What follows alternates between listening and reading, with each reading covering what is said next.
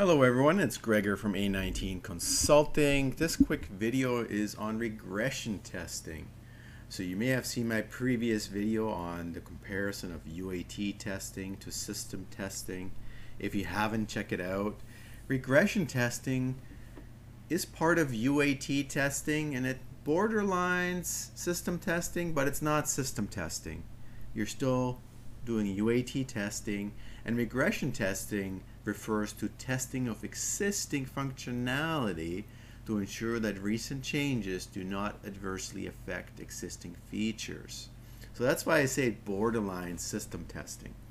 So for example, when upgrading an on-premise Ivanti Service Manager system or for major configuration changes, existing functionality is tested to ensure that nothing has changed. So for example, with incidents, you would test your incident use cases for creating an incident, creating a task, updating incidents, closing tasks, and so on, to make sure nothing has changed and there aren't any complications when you roll out new features, new configurations, or you're upgrading an on-premise system.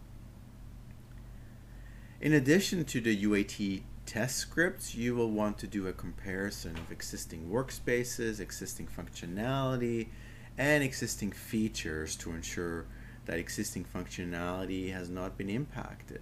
So you're also looking at your top level tabs, and you're looking at what else has changed in terms of features, like if you're doing an upgrade, and then you want to decide if you want to enable this or not. So this is where it's kind of a borderline system test, but you are not system testing. You just want to compare functionality. Now when you're comparing functionality, what you want to do as a best practice is run UAT and prod side by side.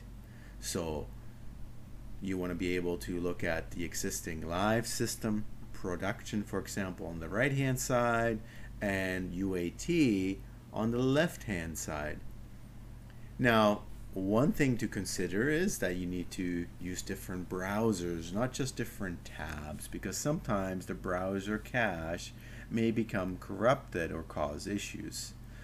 Plus, it can get confusing on which browser you're in, and you're actually in the live system when you should be in the UAT system, and vice versa. But primarily, it's all about cache and not having any cache issues.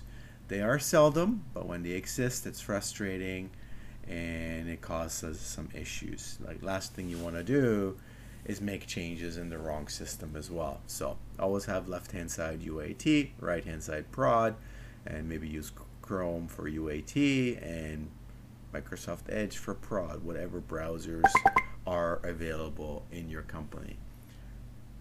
Alright, that's it for me. That's today's quick tip and best practice and a quick talk about regression testing. Be sure to check out my other videos.